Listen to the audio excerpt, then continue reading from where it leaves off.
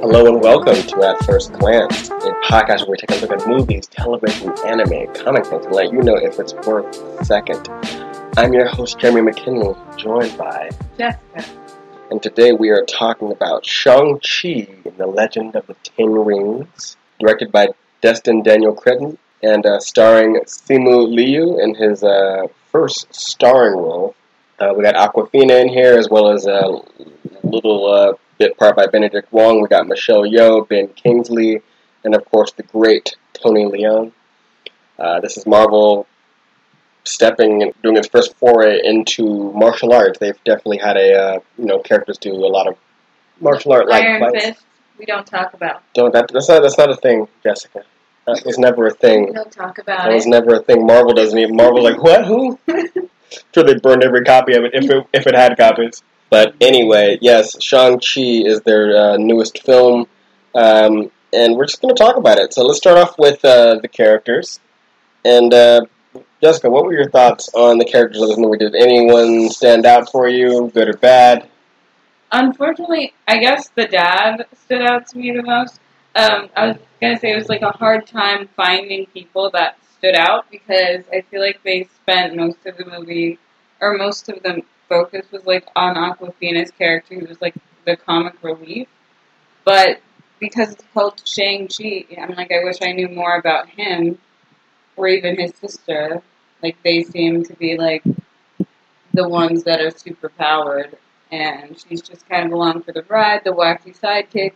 But you really found out more about her than you do about anybody else in the movie for some reason. Well, she's the only one you find out stuff about through conversation, And not flashbacks. and not flashbacks or like copious amounts of exposition. I'm like, I just wonder why they spent so much time on her. Because to me, she wasn't that interesting, and she was just kind of there. You know, the plot would have happened the same if she hadn't been there. To be fair, she is probably like maybe the biggest name that Americans would know in this movie. I don't think that matters with like these big Marvel superhero movies. Like, there's already like a built-in audience.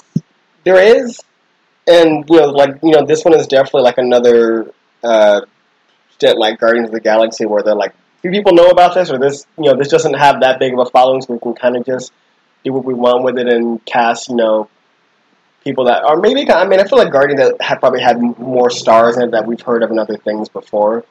But that movie shot them into superstardom as opposed to this. I don't think so. I think everybody was already pretty, like Chris Pratt and Zoe. Well, Chris Pratt was just the guy. That movie made him made him a star. Like, he was just the guy from Parks and Rec before that. I guess so. And he was like the guy that got smacked in the face and wanted, but he was never like before that. He was not getting Jurassic World. He was not getting other big. But back to Shang-Chi. Awkwafina is definitely the one that gets the most development, like as we said, through conversation as you would want to in a movie, because it's a visual medium and show don't tell. Simu Liu as Shang-Chi for me is a bit of a blank slate. He's not in any way bad, but he didn't make a mark for me. They didn't develop him. They didn't give him stuff to do. I don't feel like that was his fault. Like, there was just a bunch of flashbacks, and there wasn't really, I don't know. I just feel like they spent all this time on Awkwafina for some reason. Yeah, he's always the least talking person in the scene, so you kind of like every once in a while when we were watching the movie, I'd lean over and I'd go, oh wait, this is a Shang-Chi movie, because she's the one talking all the time while other people are talking. Yeah, he feels like the sidekick, and this is her movie about discovering that, her finding what she should do with her life. And it's kind of both their thing, because both Shang-Chi and Awkwafina's character, I forgot her name, Katie, I think? Katie, or Ray Wen. They kind of have like this kind of dual, or what would be a dual kind of character arc, right? Of characters that are kind of these people that have they both work as valets, and they're fine just having small jobs, and just that was my big problem with it. They were fine with their jobs. It was everybody around them that was telling them like, you should be more than a valet, and I was like, I feel like they're kind of like hating on valets, like they're fine with being valets. Wow, I always wanted to do this, or I thought I'd be doing something different. Like, they seemed to really enjoy their life, and like they would go to karaoke after work. And she lived with her parents in her 30s, and that wasn't an issue for her. Yeah, I feel like that should be kind of an issue but for her. But it wasn't. She was totally... I don't think that we should... I feel like there's a line between, like, shaming and, like, move out of your parents' house. You know what I mean? But that wasn't even brought up. It was just that you should get a different job. It wasn't become self-sufficient. It was, you should get a different job. Yeah. For some reason, everybody hates ballets in this. Well, just the people, just their friends, or just the two friends they talk to, and her parents. But other than that, no one ever talks about it. But I mean, that's a good point brought up of like the pressure that comes from being like the children of immigrants. Of like, my parents weren't quite like this. We brought you over here for more opportunity, and this is what you do with it. Yeah, my parents weren't like they. I mean, I felt the pressure, but they weren't like that. It wasn't like that. But I understand that pressure. Immigrants of every culture have their different kinds of pressure and whatnot, so it's not, and so that pressure isn't, it's there, but it isn't, it has different flavors depending on the culture, so. And they really do, unfortunately, a kind of fast track for the audience of their friendship, in a very, like, they've been friends for a long time. They've been friends for 10 years. One of her first lines is, we've been friends for 10 years. It was like, I really wish I could have just seen your relationship. Very expositional or just conversation. Or when you guys talk, just talk like you've been friends for 10 years. Don't just say it. I know I've been here for 10 years. You can just be like, oh, remember in 2009 when we went here? Yeah. Like, you know. But again, it's very, again, like the film seems to be it's very clunky with finding creative ways to tell things about characters besides just having a character that doesn't know say, you know, what was that about? And then they're like, well, we're glad you asked. Let's explain the entire thing to you for the audience, basically. It's the exposition levels in this movie is headache-inducing. Considering the weight that this character had, because he was forced into being a child assassin. His mom dies at this young age, and then he's forced to be a child assassin. He leaves home at like 16, never looks back. His dad's an immortal warlord. He abandons his sister, and, you know, the guilt of that. But I'm like, all this stuff that he deals with in his childhood, I feel like should have been more heavy, or like they could have had more moments with it, but instead they just did flashbacks, and then adult him, and you don't really see him. Yeah, really he doesn't unpack it at all. Not just unpack it, but unfortunately, I feel like Simu, like I don't feel any of that weight on his shoulders from that past. He feels light as a feather, like, oh, it's just my day, and everything is fine. Oh, I gotta fight. Okay, I gotta fight. But he's very much. I don't feel the chip on the shoulder. I don't see or feel the daddy issues. Even with the sister. Yeah. It doesn't feel like there's that much that they tried to create it. I don't feel like, there's this whole thing, like you said, with the sister where he broke a promise, and I don't feel the guilt. There's a point in the plot where they gotta go see his sister. No spoilers. But he doesn't seem like, how do I put it, nervous to see her, because he knows that last time he saw her, he said he would come back and then just didn't. He just goes and be like, oh, I'm going to find my sister and see where she is. What is she up to? A postcard, you know, like it feel like if my sister were to send me a text, like no nervousness at all. She's just saying, meet me here. Okay, let's go see her. None of like, oh, I don't know if she's in trouble. I don't know. I haven't talked to her. Or not even just that, but like last time you saw her, it was bad. It was a bad ending. Like last time you saw her, you slashed her tires. Yeah. And next time you see her, you're just like, come on over. You're just like, she just forgave me for the tire thing? I don't know, but I don't know. But moving forward through this kind of character roster, I did like the dad for what he was given, played by Tony Leung. I feel like they kept reiterating plot points, and again, like, there's a romance that the dad's character has, played by Tony Leung, that I would have liked to just seen instead of them just telling us that they fell in love. Remember when he meets their mom, and then she just says, "I fell in love and changed my ways of life, and we went off together." And I'm like, I want to see that. Yeah, they rely a lot on flashbacks in this movie, and I don't think it really works. It doesn't. It's not even just a flashback, but it's flashbacks with exposition. Because I feel like you could tell their romance story in 5 minutes up style, right? where no dialogue, you just kind of see them like living their life in love, and then the kids show up. Yeah. But instead, it's all dialogue of we're in love and we're happy, and like stop telling us and let us just connect with you guys. Because, and I'm saying this because there's the whole kind of MacGuffin is revolved around his love of his wife, and he's doing something for his wife, and so I need to buy like hook, line, and sinker this love. I need to see it and feel it, so that when he's doing it, I'm just like, I don't agree with you, but I saw the love you guys have, so I get it. You know what I mean? I get where the emotion is, and I couldn't connect to it because it was all, we were in love, everything was good. So, unfortunately, again, not the actor. The actor, I feel like the actors are doing the best they can here, but the script also just isn't giving them much. I feel like Simu Liu, again, could still carry himself like he has some weight of those past things, but doesn't. So, again, that can also be... Well, we all have different coping mechanisms. Maybe his thing was that he just, like suppresses things. Yeah, unfortunately, that's not very interesting to watch. It doesn't, but I can't see that.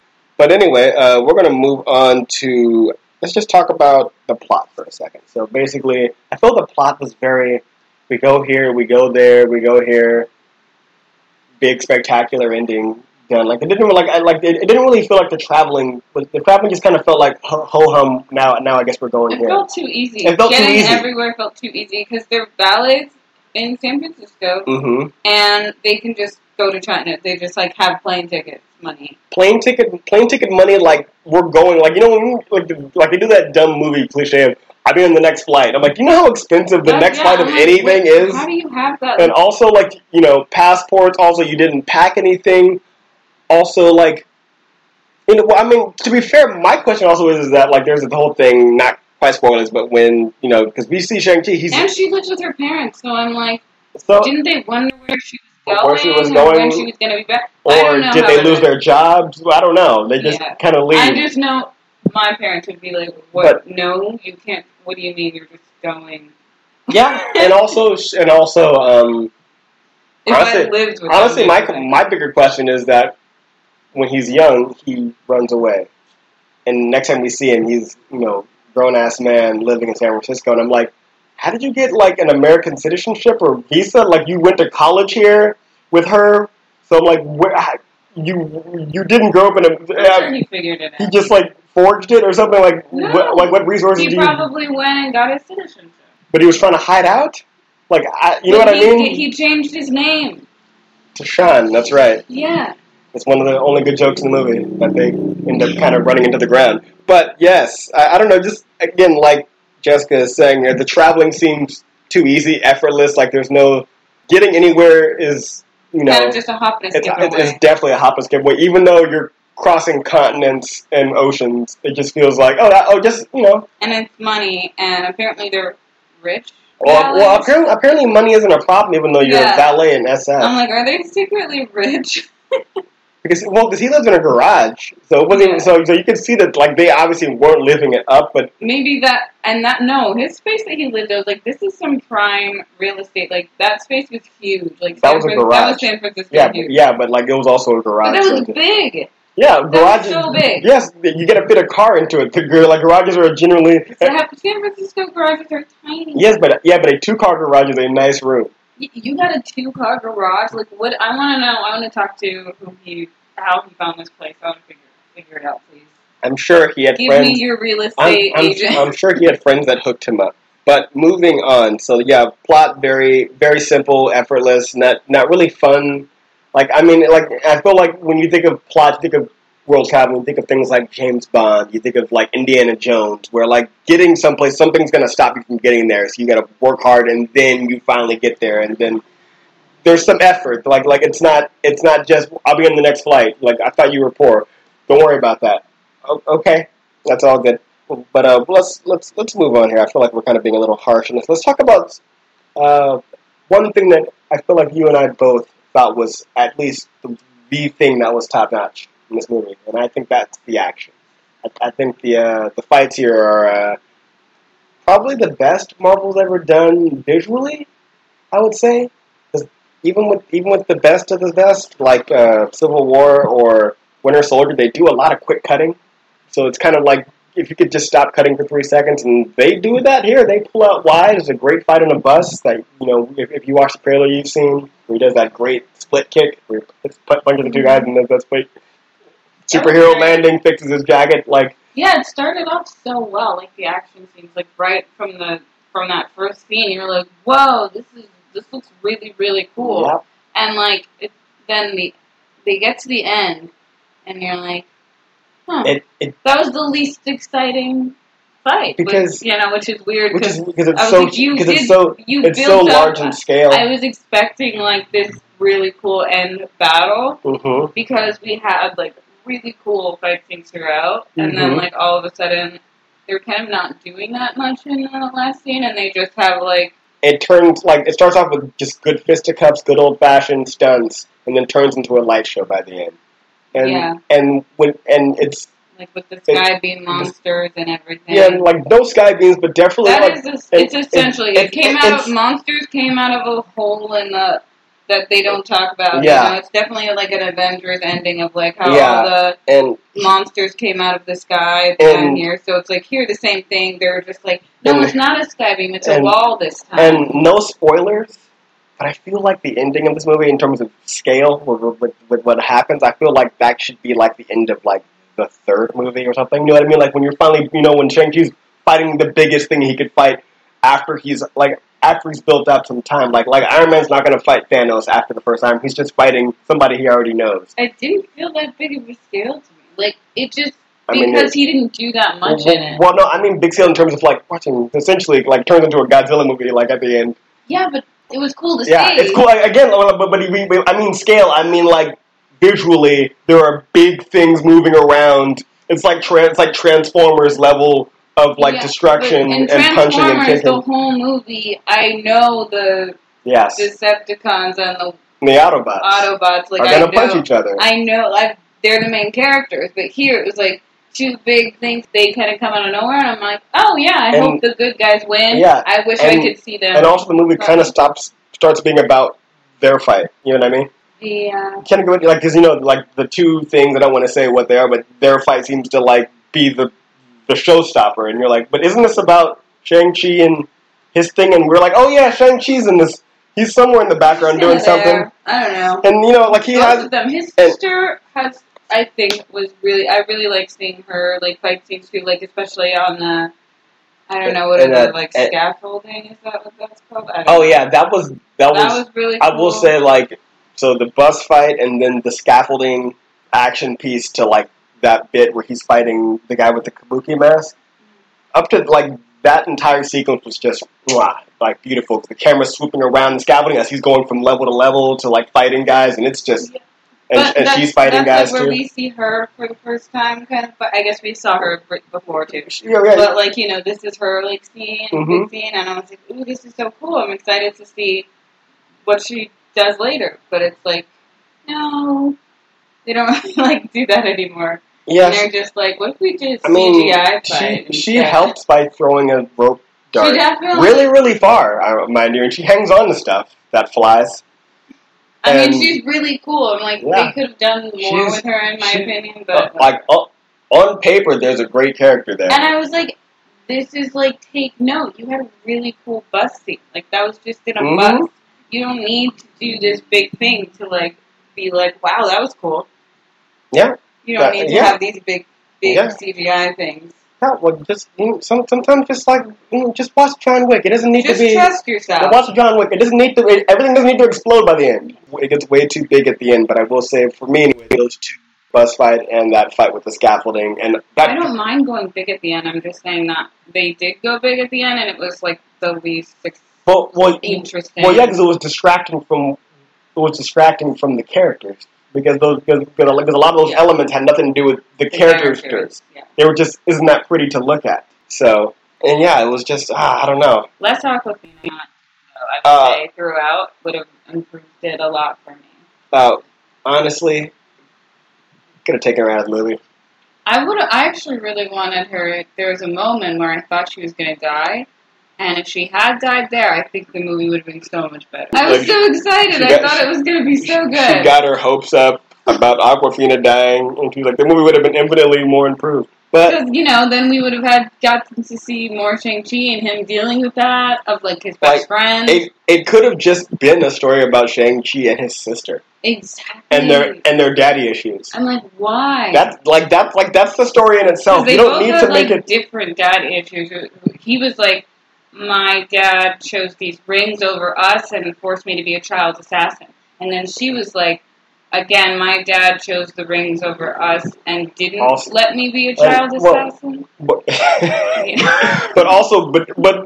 more essentially, Dad gave Shang-Chi more attention. He gave him all the attention, and I'm getting ignored here. And he's like, "Well, you remind me of my mother." So, but I was like, if that's how he gives attention, maybe that's a good thing. Maybe Yeah, I feel like honestly, as bad as things are, I feel like she lucked out. I think here's the thing: is they both knew him at his best. When when he was super nice, chill. Loving dad. So that it's played DDR with him. They missed that, and that sucks because they see this drastic change. And the thing is, I wanted to feel it, and them not just tell me it. Because they do a lot of telling, and I feel like honestly, I wish the dad was more ruthless. I wish he was half what we saw in this movie, where he was a really heart, where he did care about his kids, but then the other half Kingpin, he was not someone to be messed with. But I feel like after he meets the mom, he's kind of a softie for most of the time. He's really easy on them and stuff. I don't think he's easy on them. Yeah, I mean he's like, oh, I'm gonna stop you from doing this, but I'm gonna put you in this cave with the exact thing you need to escape. Oh, you meant as adults? Yeah, as adults. Because they both technically run away, and he's just like, yeah, okay, well let them just go run it off, 10 years, get it out of your system, and then I'm gonna come find you at some point. He never feels like he's insecure about whether or not he can control them when he wants to. He's never there's only one time that he actually throws both of them. When I feel like an evil warlord of a father, he'd be more disciplined or physically abusive, but he's really not that abusive at all, other than obviously, I don't know. Obviously training his son to be an assassin, but at the same time, there's a scene where the son actually agrees to it beforehand. He says, "Do you want to remember? Must be played in blood, and do you want to?" Yeah, and the son says, "Yes." All the dad he's known this dad that's a sweet guy and that he can trust.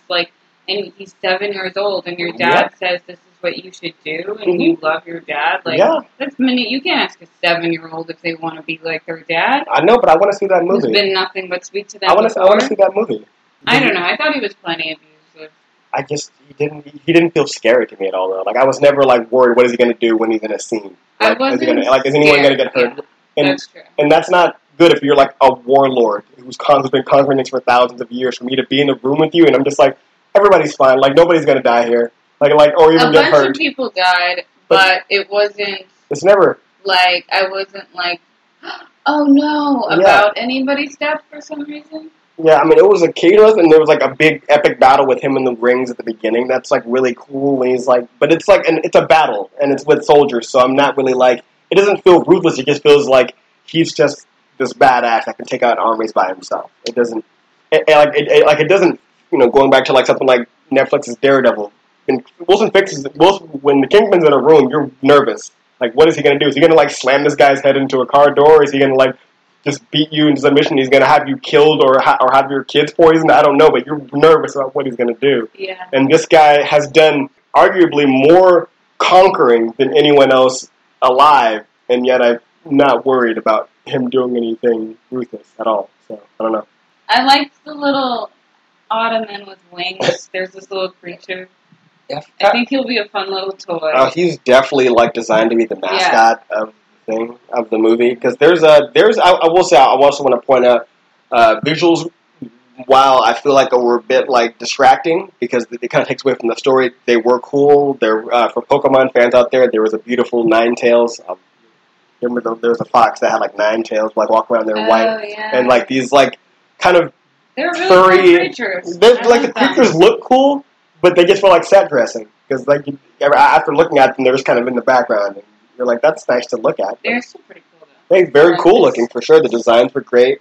all in all, I just feel like if I want to kind of sum up my thoughts on this, like outside of the excellent action, like the first act and a half or so, it's kind of just, for me anyway, it felt like a slog of just listening to people constantly explain things. This movie didn't feel like it trusted me at all to figure anything out. They're like, no, we can tell you everything.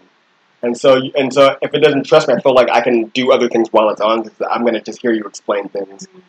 Because I'm like, oh, I'm sure I'll catch up, whatever. Yeah, and there are actual scenes where they... What was the scene where they literally say something and then they literally do a flashback to explain the thing they just said?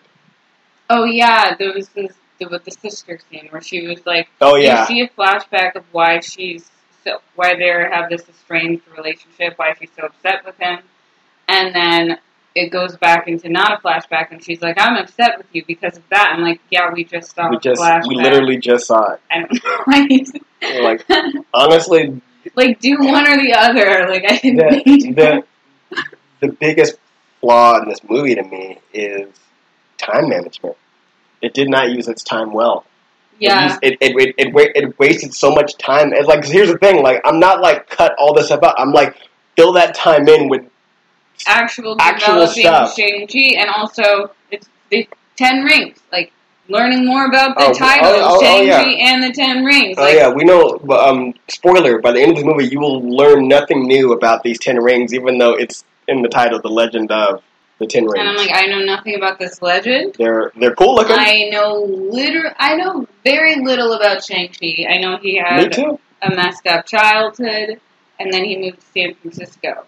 I don't really know about his dreams, his hopes, his personality that much. Yeah, I know he likes karaoke. Yeah, he's very, like, this movie suffers from having your main character be so content. Like, he doesn't want anything, and that makes for a boring character in an action movie. They Bella Swanned him a bit. They definitely Bella Swanned him, but then they're like, but look, he can kick butt. So you're like, oh, okay, that's cool to watch, but like, when he's not kicking butt, you forget he's in this movie. And he's just kind of like, the movie happens to him. It happens around him, and he's just kind of being dragged along for the ride. He doesn't feel like he's pushing, like, the narrative forward. He needs agency. Like, honestly, they kind of should have made him or his sister some kind of, like, MacGuffin, where, like, stuff needed to happen with them going to do stuff. So, but yeah, it's unfortunate. Action was great. I just wanted to do a little shout out to a man named Brad Allen. He was an Australian martial artist and stunt performer, and I believe he was the second unit director on this movie, but action coordinator. He did work on this film. He passed like a couple months ago. He's one of those unsung heroes behind the scenes that will never get as much attention as the Jackie Chans, although he did work with Jackie Chan and all those other guys. But I just want to throw a shout out to him. The action design, which he had a hand in, was fantastic. Great work. Rest in peace, sir. Well, wrapping it up, what rating out of 10 would you give this, Miss Jess? 5.5. 5.5? Yeah, I've been thinking about this movie for the past day or so, and it's been sitting, and it was, I walked out of this movie with it sitting at a 6. Because honestly, the action is... It's so good. It's so good that it's like so good. It's kind of it's so strong. It can kind of make you at least want to go say. I would almost even though I'm going to give this movie probably like a 5 out of 10. I would say it's maybe worth a drive-in or a matinee because it is visually beautiful to see. Like it's that good looking. Those action scenes are so cool that I'm like, man, I wish this movie was better in other areas, like just as good like in the action area as they are with everything else. Yeah, and I've just been getting Jessica into martial arts films, so she hasn't really watched a huge amount, but I've shown her like Unleashed and Kung Fu Hustle and Crouching Tiger, and even not watching like fight scenes with like any kind of like eye like that. Yeah. I'm like, whoa, that's cool. And it caught your eye, and it's rare that a fight scene will. I looked at you like she actually was like, that was cool, or that was cool, and I'm like, oh wow. And she's watched movies where she's watched martial arts films where she likes them more, but hasn't said that about the fight scenes. Where she's like, I like that movie. That was a good movie. Like she actually loves Crouching Tiger. She thought it was fantastic. And this movie definitely has easily where its influence on its sleeve with the Crouching Tiger, with the wuxia of the people floating around and using airbending and a lot of mystical stuff going on. But yeah, so Miss Jessica, you gave it a 5.5 out of 10, and I gave it a 5 out of 10. I'm gonna quote my man Captain Falcon here, but do better, Marvel. You guys can do good fight scenes now, but do better stories. Trust the audience that they can tell what's happening. Go. Let the actors act. Let the actors act and it's tell okay the not story. to be funny all the time. You don't need to. Every story doesn't need to be funny. This one could have been a serious drama. Like, stop. Yeah, that's also like another big problem. Before we wrap this up, they needed to too much comedy, too much and yeah, you know, whether it was Awkwafina or like when he's telling his backstory and Ben Kingsley. Ben Kingsley, I literally didn't even hear what he said because I was like, oh no, here we go. He's gonna monologue, and he monologues about how he loves to act because he saw monkeys act in Planet of the Apes and thought they were real monkeys. And it's like supposed to be a joke, but you're just kind of like, why is this happening? Like, why? Because it doesn't have anything to do with the movie, or just kind of like that scene was there to forward Awkwafina's story.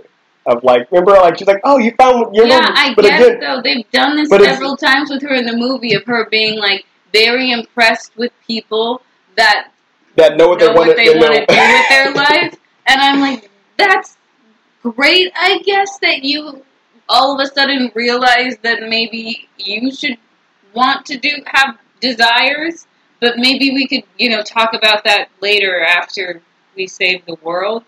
Mm-hmm. Like, I thought to myself when I realized this movie or the Shang-Chi character was as weak as he was. Is I thought about Avengers, right? And I thought about them sitting around the table, and I thought about like what are things that only those characters would say, right? And like when they're finally teamed up, right? And if Shang-Chi is now on the new Avengers team, right? He's there with Black Panther. He's there with Doctor Strange. He's there with Ant-Man. What is something that only Shang-Chi would say? Yeah. I don't know. You wouldn't even know he was there. You forget he was there. He's so quiet. You have no opinions. They're going to have to give him a personality, and I just wonder... Eventually, they're going to have to give him a personality, and I just wonder what it's going to be. Right? Because I really have no idea. Yeah. Like, honestly, I feel like they kind of Brie Larsoned him, because, like, when I remember watching Captain Marvel, she also was very devoid of personality. I thought that was her personality. Was being devoid of personality? Like, being a black hole of a person. And then you realized... And then you saw Shang-Chi, you're like, oh no, this is just a writing problem. I thought that was intentional, and then you realize, oh no, you're just bad at this. I thought that was a bold. I was like, oh, no personality. I thought her personality was like, I'm super boring. Yeah, that's a bold choice. And then you realize, oh, you're doing it again. I thought that was her thing. Yeah. Well, you know what? I kind of almost, just for the laughs, want to see her and Shang-Chi in a movie and see who can outbore the other. I feel like he's more fun. He's cooler to watch fight, but like without Awkwafina, he has no one to bounce off, so he's just quiet again. Yeah, that's true. Pretty much everything that they did that was fun was Awkwafina's idea. Like when they would go to karaoke, that was her idea. When they would go on, what's it called? Joyrides, that was her idea. That was her idea, yeah. So nothing is his idea. Nothing is driven by him, or we gotta go do this. He's just kind of like, I guess we gotta go stop my dad. Yeah. I gotta go stop my dad now. Okay, cool. Well, thank you for listening to At First Glance. You can find us on the Podbean, and you can also find us on the Apple Podcast app. And I am Jeremy McKinley. I'm Jessica. And thank you for joining us.